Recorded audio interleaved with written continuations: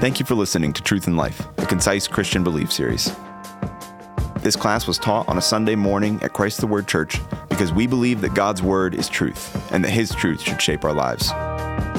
For more information on our church, visit christtheword.com. Let's pray. Lord, thank you for this Lord's Day. Ask that you'll be with us and be with us in our worship of you. Be with us with your Holy Spirit as you teach us and speak to us. And we ask that you will change us and conform us to your likeness. We pray this in Jesus' name, amen. Okay, so we are to God's holiness, today's class. We've been through, last week was God's holy anger, and now we're going to concentrate really on the holiness of God himself. And then next week will be the problem of evil. So, jumping into this, God's holiness, let's get a definition out. What does it mean for God to be holy? Just basic, simple definition. Huh? To be set apart. Yes, very good. That's probably going to be my bottom line description. Anything else? Think about God and his holiness. What do you think of? What's that? Protection? Perfection. Okay. Perfection, yes. What else? Incapable of sin. Not capable of sin. Okay. Lively bunch this morning. All that is good. I'm going to give you a definition here. It's going to line up with what you guys have been saying. The absolute moral purity of God, which I think is the first thing that comes into our mind, his purity, his holiness, his purity, his righteousness. The part we don't necessarily think of is, and the absolute moral distance between God and his human creatures. So we describe God as holy, holy, holy. And in the scriptures, when you have doubles and triples, when something's repeated, that's because they wouldn't have the same language as us back then. So they might say, Jesus might say, truly, truly, I say something to you. Now, everything Jesus said was true. But when he says truly, truly, he's saying a truth, here it is, right? So elevating it up above other truths. So holy, holy, holy, when we get to triples in Scripture, can you think of any triples? Any triples that come to mind from Scripture? The Trinity. What's that? He only uses two of those.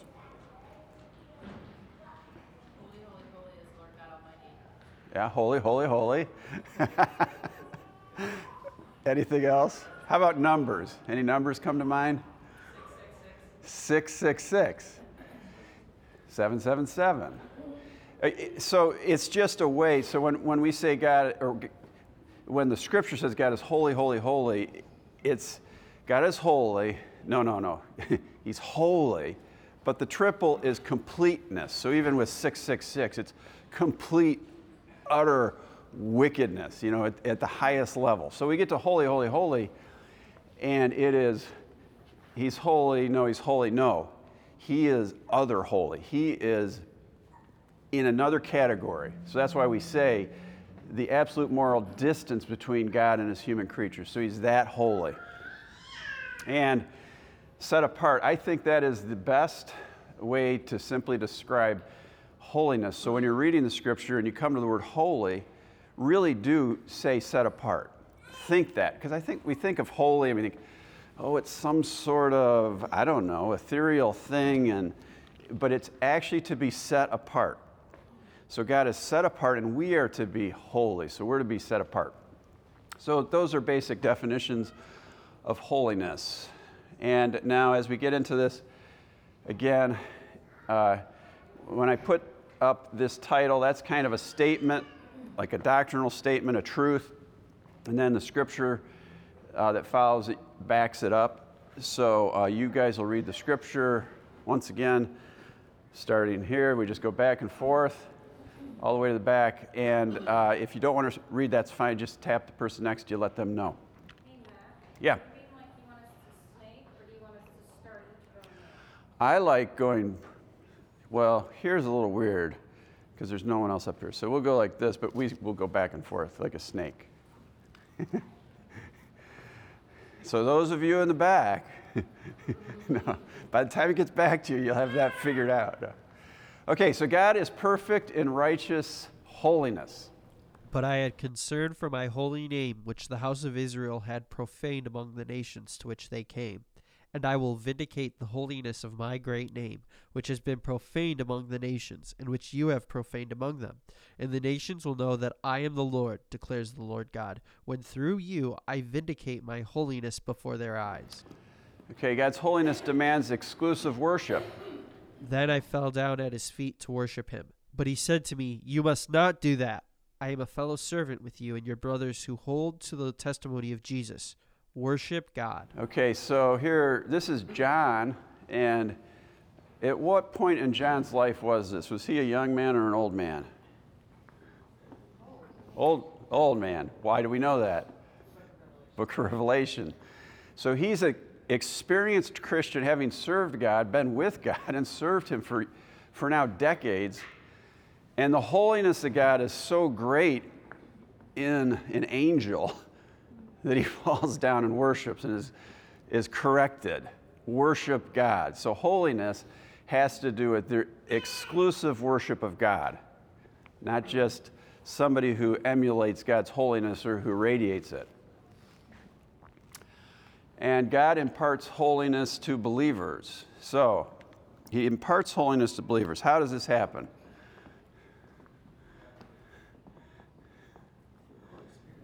The Holy Spirit. I think of John 17 when he says, I and them and you and me, that they may become perfectly one, just as we are one. Okay, so he makes us one with himself. Makes us a new creation to be able to. He makes us a new creation. He lays his holiness upon us. He saves us through the Holy Spirit, through Christ and his work. All right, so that's like the biggie. But now, once you're a Christian, so you are a believer, how does he impart holiness to you? What's his typical way of imparting holiness to your life? Is it through our obedience? Through obedience. So let's say you're, what's that? Repentance. Oh, repentance. Discipline. There we go. We got it all. Sanctification, we got it all. Okay, so we've had obedience, repentance, and what'd you say? Discipline. Discipline. Okay, so I'm going to use the word discipline. He imparts holiness to believers through discipline. Now, this discipline isn't necessarily the negative form of it, which that can be, but when you're disciplined as an athlete, it's a good thing. So you discipline yourself in the Word of God. You hear the preaching of the Word. The Holy Spirit's convicting you. You're made holy. So there is that level of discipline. But let's just say, okay, we're practicing that. Now think of your life. Think of your own personal holiness, where you started. And think of the hard disciplines. Maybe disciplines for sin that you did directly, but maybe also just God brings tough things in your life. He's disciplining you. Okay, so you may be in that right now, and your life is crushingly hard. It's really difficult. What happens, most of you have been through this, but what happens after the discipline regarding holiness? What happens as a result of that discipline? Be more conformed to Christ. You're more conformed to Christ. Well, right. Yeah. So you're more holy. I mean, what do you really experience, though? Sanctification. Sanctification. What do you experience? More peace? Huh? She said, Huh? Growth, okay. Yeah, I'm fishing for stuff. Okay. You experience like, okay, I'm being crushed. I'm being disciplined by God. And it set apart. We're talking about holiness. And you start to say, I'm in love, let's say I'm in love with the world or some part of the world, and he's disciplining me in that. He's ripping it away, or he's making it. And the experience is, I don't want that. I don't want it anymore. I don't want it. So God spends a whole lifetime of sanctification disciplining us, taking away things that we're hooked to in the world, ripping it away. And the experience is difficult, like discipline at the time, but the result, what? Righteousness. And you're righteous not because it's just you're up there righteous. No, you now are set apart. You're saying, I'll leave that behind. I don't want it anymore. It's consumed me. I despise it. I leave it behind. I turn to God. So you're being set apart to God. So through discipline. For they disciplined us for a short time as it seemed best to them. But he disciplines us for our good, that we may share in his holiness. Okay, so talking about parents, for a short time they discipline us. He disciplines us for good, that we may share in his set apartness, his holiness. God is unique in his holiness. Who is like you, O Lord, among the gods? Who is like you, majestic in holiness, awesome in glorious deeds, doing wonders? His holiness is a standard for God's people. Speak to all the congregation of the people of Israel and say to them, you shall be holy, for I, the Lord your God, am holy. Okay, so we are being called to be holy. Now we know we're made holy by Christ, but we are to be holy. We are to live a life of holiness. When I was a young Christian, real early on, a guy said, hey, let's study a book on holiness. It's like, okay, that sounds really exciting. It was a book, well-known book back then. It was Jerry Bridges' The Pursuit of Holiness. Many of you have probably heard of it or seen it or read it. Great book for a young Christian because it's, wow, we're expected to not, we have the holiness of Christ laid on us, but we're expected to live a holy life. And it is the standard. We're expected to live that way. He who called you is holy. You also be holy in all your conduct. Since it is written, you shall be holy, for I am holy. And holiness rejects impurity. And one called to another and said, holy, holy, holy is the Lord of hosts. The whole earth is full of his glory. And the foundations of the thresholds shook at the voice of him who called, and the house was filled with smoke. And I said, woe is me, for I am lost, for I am a man of unclean lips, and I dwell in the midst of a people of unclean lips. For my eyes have seen the King, the Lord of hosts. Okay, so as uncleanness or a man of unclean lips comes before anything holy, there's a rejection. There's a chasm there.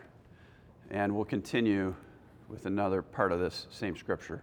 Then one of the seraphim flew to me, having in his hand a burning coal that he had taken with tongs from the altar. And he touched my mouth and said, behold, this has touched your lips. Your guilt is taken away and your sin atoned for. And God is holy like no one else. There is none holy like the Lord, for there is none besides you. There is no rock like our God.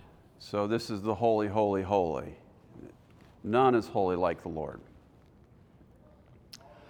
And a constant honor is due to the Holy One. And the four living creatures, each of them with 6 wings, are full of eyes all around and within. And day and night they never cease to say, holy, holy, holy is the Lord God Almighty, who was and is to come. Okay. Now we'll turn a little bit. Moses understands holiness when God calls him. We're going to look at some Old Testament stuff. But he understands his holiness, and so do God's people. God called to him out of the bush, Moses, Moses. And he said, here I am. Then he said, do not come near. Take your sandals off your feet, for the place on which you are standing is holy ground. And he said, I am the God of your father, the God of Abraham, the God of Isaac, and the God of Jacob. And Moses hid his face, for he was afraid to look at God. So it doesn't take any real teaching. I mean, there's teaching in this, but he's hiding his face. He's afraid to look at God. The teaching, God's saying, you're on holy ground now. So, was that dirt really holy? Was it? Was the dirt holy? Yes. We can get that from the text. The dirt was holy. Why was the dirt holy? Because God was there. Because God was there. So wherever God is, look out. So that's the ground. That wasn't special dirt, but the fact that God was there. The ground, the stuff of creation, is not in itself special or dangerous. No, the ground is special and dangerous because Yahweh, the Supreme Holy One's there. Anything brought into the presence of God is made holy by His being purifier, either to salvation or destruction. So and we talked about this a week or two ago, but His salvation and destruction come right at the same time. There's salvation and judgment with His presence coming. He's saving some, others are being destroyed. So holiness is dangerous. And you shall set limits for the people all around, saying, take care not to go up into the mountain or to touch the edge of it. Whoever touches the mountain shall be put to death. No hand shall touch him, but he shall be stoned or shot. Whether beast or man, he shall not live. When the trumpet sounds a long blast, they shall come up to the mountain.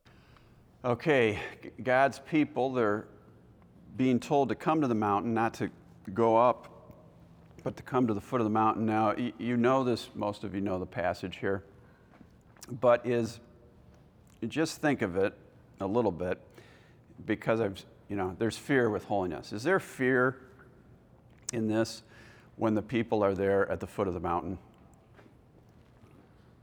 Okay, have any of you been woken up in the middle of the night with a thunder boom, one of those right above your house? Or maybe not in the middle of the night, anytime. What happens to you viscerally? What happens? Heart races. Yeah, I mean, you can't, your heart drops to your stomach. There is one little thunder boomer. Has anybody been in an earthquake, even a small one, a trembler where you felt it? What happened? What'd you feel when it happened? I feel helpless. I feel like you can't do anything. It's okay, so this scene is like that, but it's God present on the mountain, and I would say, how many here have been there when a volcano goes off, Because it's kind of like that. There's this mountain with flame and fire and smoke. There's rumbling. There's God's voice speaking. There's trumpets blowing. And there's earthquakes and thunder and lightning. So this isn't just like a little communication to the people about, this is like massive. God is holy and they are scared to death. We are with one thunderclap, maybe. This is kind of off the charts. And He's saying, come on up and get to know me. And what do they say? Yeah, not us. Moses, go up there. We can't take it. So all this is communicated just in His presence. And Moses said to the Lord, the people cannot come up to Mount Sinai, for you yourself warned us, saying, set limits around the mountain and consecrate it. Okay. And I said, woe is me, for I am lost, for I am a man of unclean lips, and I dwell in the midst of a people of unclean lips, for my eyes have seen the King, the Lord of hosts. I'm lost. That's what happens to any man coming before God. Any man. The people who reject God. Same thing. I'm lost. Let the mountains fall on me. God makes us holy to Himself. For you are a people holy to the Lord your God. The Lord your God has chosen you to be a people for His treasured possession out of all the people who are on the face of the earth. Okay, again, set apart. You're a people set apart to the Lord your God, and this is you. He's chosen you to be this, to be set apart out of all the earth, to be set apart for Him, to be holy. Speak to all the congregation of the people of Israel, and say to them, You shall be holy, for I, the Lord your God, am holy. It is written, You shall be holy, for I am holy. So this is our call. Old Testament, New Testament. Then one of the seraphim flew to me, having in his hand a burning coal that he had taken with tongs from the altar. And he touched my mouth and said, Behold, this has touched your lips. Your guilt is taken away, and your sin is atoned for. So this is how it happens. God takes away our guilt and our sin. My God, why have you forsaken me? Why are you so far from saving me, from the words of my groaning? O my God, I cry by day, but you do not answer, and by night, but I find no rest. Yet you are holy, enthroned on the praises of Israel. In you our fathers trusted. They trusted, and you delivered them. To you they cried and were rescued, and in you they trusted and were not put to shame. So we have here David's Psalm 22, 1,000 years before Christ, but Christ quotes this psalm. When's he quote it? When he's dying. On the cross, yeah, when he's dying. My God, why have you forsaken me? Which sounds like a crazy thing for the Son of God to be saying to the Father, but if you read the psalm, and it even starts to hint at it real quick here, it was actually a psalm of hope. And then it covers the crucifixion of Christ in that psalm. And then it ends, this is at the beginning of the psalm, but it ends with, everybody's going to glorify you, the Christ. So even though he's quoting that on the cross, which is true, he's saying it, my God, why have you forsaken me? He's quoting a psalm that he knows well, and it's a psalm of hope in God.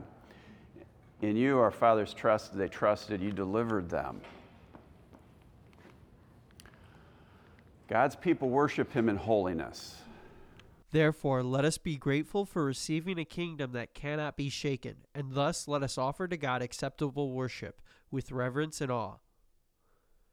In that day, the remnant of Israel and the survivors of the house of Jacob will no more lean on him who struck them, but will lean on the Lord, the Holy One of Israel, in truth. Shout and sing for joy, O inhabitant of Zion, for great in your midst is the Holy One of Israel. And I like this one. We're going to go into worship here soon. Shout and sing for joy, O inhabitant of Zion, for great in your midst is the Holy One of Israel. We are to be worshiping him in holiness, shouting, singing for joy, because he's here. In that day, man will look to his master, and his eyes will look on the Holy One of Israel. And the Holy One of Israel, Jesus is the Holy One of God. Jesus is. And the angel answered her, The Holy Spirit will come upon you, and the power of the Most High will overshadow you. Therefore, the child to be born will be called Holy, the Son of God. Ha! What have you to do with us, Jesus of Nazareth? Have you come to destroy us? I know who you are, the Holy One of God. Who's speaking that? Demons. I know who you are, the Holy One of God. Again, the one set apart, God himself. For you will not abandon my soul to Hades, or let your Holy One see corruption. But you denied the Holy and Righteous One, and asked for a murderer to be granted to you. So the people of God denied the Holy and Righteous One and asked for a murderer instead. Our holy God makes a way for man to dwell with God, and the way is Jesus Christ. Now, here I'm going to break away from what we've done in the other classes. I'm going to take you a little bit into the tabernacle. Kind of a flyby, the fastest flyby that you'll probably have seen or heard. Some of you have studied the tabernacle. This is going to be straight through, because the tabernacle is about Jesus Christ and the fulfillment of every part of the tabernacle. And it's really cool, but it's not just really cool, it's a picture of Jesus. The Old Testament is full of pictures, and then Jesus comes and he fulfills the picture. Oh, here he is. Here's what we learned about. So the old tabernacle shows us what's required for man to approach a holy God. So what's required for man is very specific things have to happen. And we'll jump into that. What? Let's see here. Oh, I have something else. Jesus Christ himself is displayed as he satisfies all of the elements needed for man to dwell with God on our behalf. So we have the tabernacle. Now, the tabernacle, okay, how many here like reading the section on the tabernacle? Raise your hand if you like. That's my favorite part of the Bible, is reading on the tabernacle. Okay, it's scripture. It's wonderful, but it's pretty hard maybe to read. It's kind of like parts of Leviticus or things that just keep repeating. And in part, it's hard because there's so much detail given in it. But the detail's there for a reason. It's a picture. So you have the tabernacle, and basically you have the grounds that are defined and only God's people can enter in. And then you have this kind of path to the holiness of God. So if you kind of went straight in through the east gate, there's only one gate, you go past all these things to the holy place and then to the Holy of Holies. And it's an approach to God. It's how is man allowed to come before God? So real quick, we're just going to take a look at each of the elements and a scripture that ties to it regarding Jesus. So Jesus is the gate. So Jesus again said to them, "Truly, truly, I say to you, I am the gate for the sheep." From the gate for the sheep, there's only one way in. From John 10, there's only one way into God's pen, through Jesus, who is the gate. And then right inside the gate, we have the altar. Now, it's a bronze altar, right? And it's where the sacrifice is. So you're heading straight in, and you want to get to the holy place. The first thing is sacrifice. Bronze in the Old Testament speaks of judgment. One of these keys, there's different, gold speaks of perfection, silver speaks of something a little less, but bronze speaks of judgment. So if you knew that, and you're reading the Old Testament, you read something like the bronze serpent being held up by Moses, and you go, that is a weird thing. The people are dying. They're actually being wiped out, and they've got to look for Moses standing with a bronze serpent. I mean, you talk about weird like that. Okay, what is it? Well, the bronze is judgment, but Moses holding it up, it's a picture of Christ on the cross, taking on the sin of the man. So the people are looking for God to save, and they're looking and they're saying, sin judged, the serpent judged. So there's all that wrapped up in it. But judgment's going on, bronze, and you have a bronze altar. Jesus is the sacrifice. Indeed, under the law, almost everything is purified with blood, and without the shedding of blood, there is no forgiveness of sins. Requirement. But as it is, he, Jesus, has appeared once for all at the end of the ages to put away sin by the sacrifice of himself. Okay. So sacrifice is required, and then as you're entering and you're continuing forward, what's next after the sacrificial altar? What's next? The sea, the wash basin. It's translated different, but it's actually called the sea. There's this big tub of water. Jesus is the living water. For I do not want you to be unaware, brothers, that our fathers were all under the cloud, and all passed through the sea, and all were baptized into Moses in the cloud and in the sea, and all ate the same spiritual food, and all drank the same spiritual drink. For they drank from the spiritual rock that followed them, and the rock was Christ. So the rock is Christ. The sea, everyone who's God's people are baptized through the sea, which is the death and resurrection of Christ. It was also in the Old Testament, passing through the sea when it's split open, and on one side salvation, the other side is death. And there's also washing. Jesus said to her, "Everyone who drinks of this water will be thirsty again, but whoever drinks of the water that I will give him will never be thirsty again. The water that I will give him will become in him a spring of water, welling up to eternal life. Okay, next we go into the holy place, not the Holy of Holies, but the holy place. And on the left, if you're heading in, would be the golden lampstand, which you can study each one of these things. The golden lampstand is very particular in its displaying Christ and man. It's got 7, Christ in the center, man coming off of the center, that type of stuff. Again, Jesus spoke to them, saying, I am the light of the world. Whoever follows me will not walk in darkness, but will have the light of life. And on the other side, opposite of the lampstand, is the bread, the showbread. Jesus said to them, I am the bread of life. Whoever comes to me shall not hunger, and whoever believes in me shall never thirst.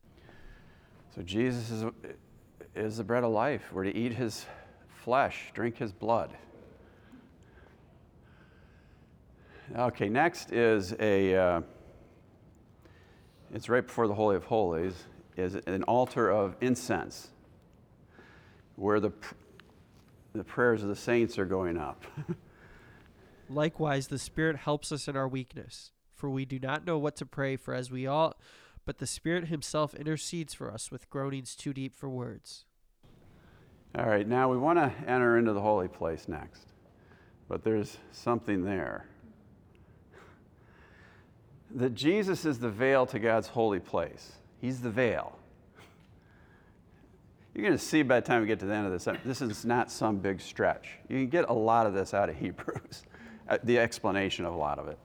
By the new and living way that he, Jesus, opened for us through the veil, that is, through his flesh. The veil is his flesh. All right, so we get inside the Holy of Holies, and what do we find in there? A lot of stuff. What's in there? The ark. The Ark of the Covenant. There it is. And everything in the ark. The stuff in the Ark. Okay. The Ark of the Covenant. They shall make an ark of acacia wood. 2 cubits and a half shall be its length, 1 cubit and a half its breadth, and 1 cubit and a half its height. You shall overlay it with pure gold. Okay, so they're making an ark out of wood. Again, we're going to study this. I'll say a few things. Wood represents man in the tabernacle setting. So men are able to hold the poles, which are made out of wood, gold plated. The ark is a picture of like an ark, like Noah's ark. It's gold plated. It's in God's presence here, but it's an ark. And what's in that ark? Primarily, what's in the ark? The 10 Commandments. It's holding, there's man, there's the 10 Commandments. So there's this picture, these pictures are happening, are going on there. And on top of the ark is the mercy seat. It's a weird thing. If you ever really, when you get to that mercy seat, well, what's that about? What's the mercy seat made out of? Solid gold. Not like man, wood covered with gold, the righteousness of Christ, but solid gold. And who sits on the mercy seat? Would you say? It's the seat of Christ. Because above the mercy seat is the Father, or the glory of God. You shall make a mercy seat of pure gold. 2 cubits and a half shall be its length, and 1 cubit and a half its breadth. Okay. And then above the mercy seat, the cherubim shall spread out their wings above, overshadowing the mercy seat with their wings, their faces one to another. Toward the mercy seat shall the faces of the cherubim be, and you shall put the mercy seat on the top of the ark, and in the ark you shall put the testimony that I shall give you. Okay, so this is a picture. You have the angels worshiping God, outstretched. God's glory is there between the outstretched arms of the angel. And looking down, there's a mercy seat. And what is poured on that mercy seat? Solid gold plate, blood. Once a year, by who? The high priest. Only the high priest. He goes and he pours the blood on the mercy seat, which, if you're looking down through it, It's a satisfaction of the law. Okay. I'm not just, we're going to jump to the New Testament now here, I think. But it's this picture of Christ is just everything in this. He's the high priest. He's the blood. He's the sacrifice. He's the bread. He's the light. He's the washing. He's the gate. All these things is the fulfillment of Christ. And remember, these patterns were shown to Moses. You know, do it like you've seen. You've actually seen this. So inside the Holy of Holies, God meets with man. There I will meet with you, and from above the mercy seat, from between the two cherubim that are on the ark of the testimony, I will speak with you about all that I will give you in commandment for the people of Israel. Christ makes us holy and brings us to our holy God.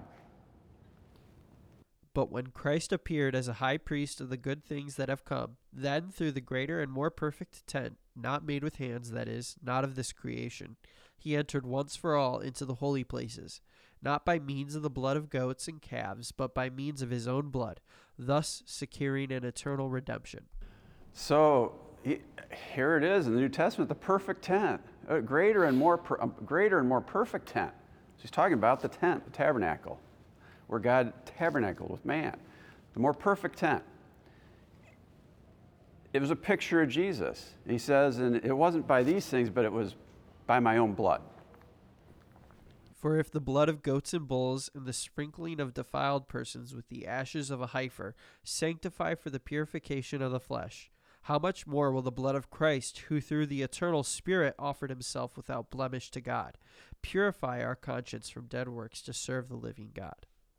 Okay, so he dies. And this tabernacle picture, it's the temple here, is forever changed. There was this old way, all these things that the priests had to actually do a lot of these. But we're made priests. And all of a sudden, at his death, it's very important because the veil, which is his flesh, right, was torn in two, and man now has access to God. So we have access to the Holy One, but it's through his ripped apart flesh and through the covering of his blood.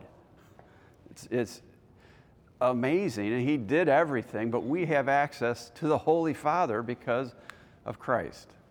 And Jesus uttered a loud cry and breathed his last, and the veil of the temple was torn in two from top to bottom.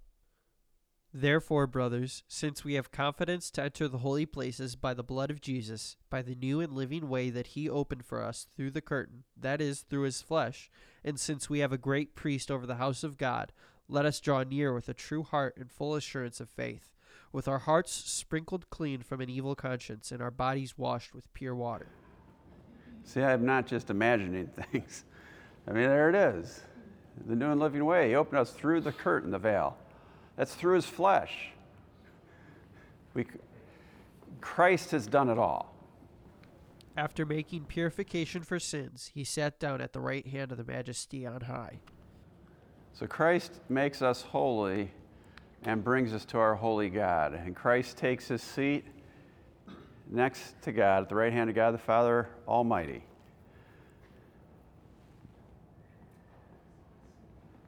That's it. That's the grand finale. The holiness of God. We're early. It's the first time we've ever ended early. You want to pray? Thank you for listening to Truth in Life. If you enjoy this series, make sure to subscribe. And remember, this is truth to live by.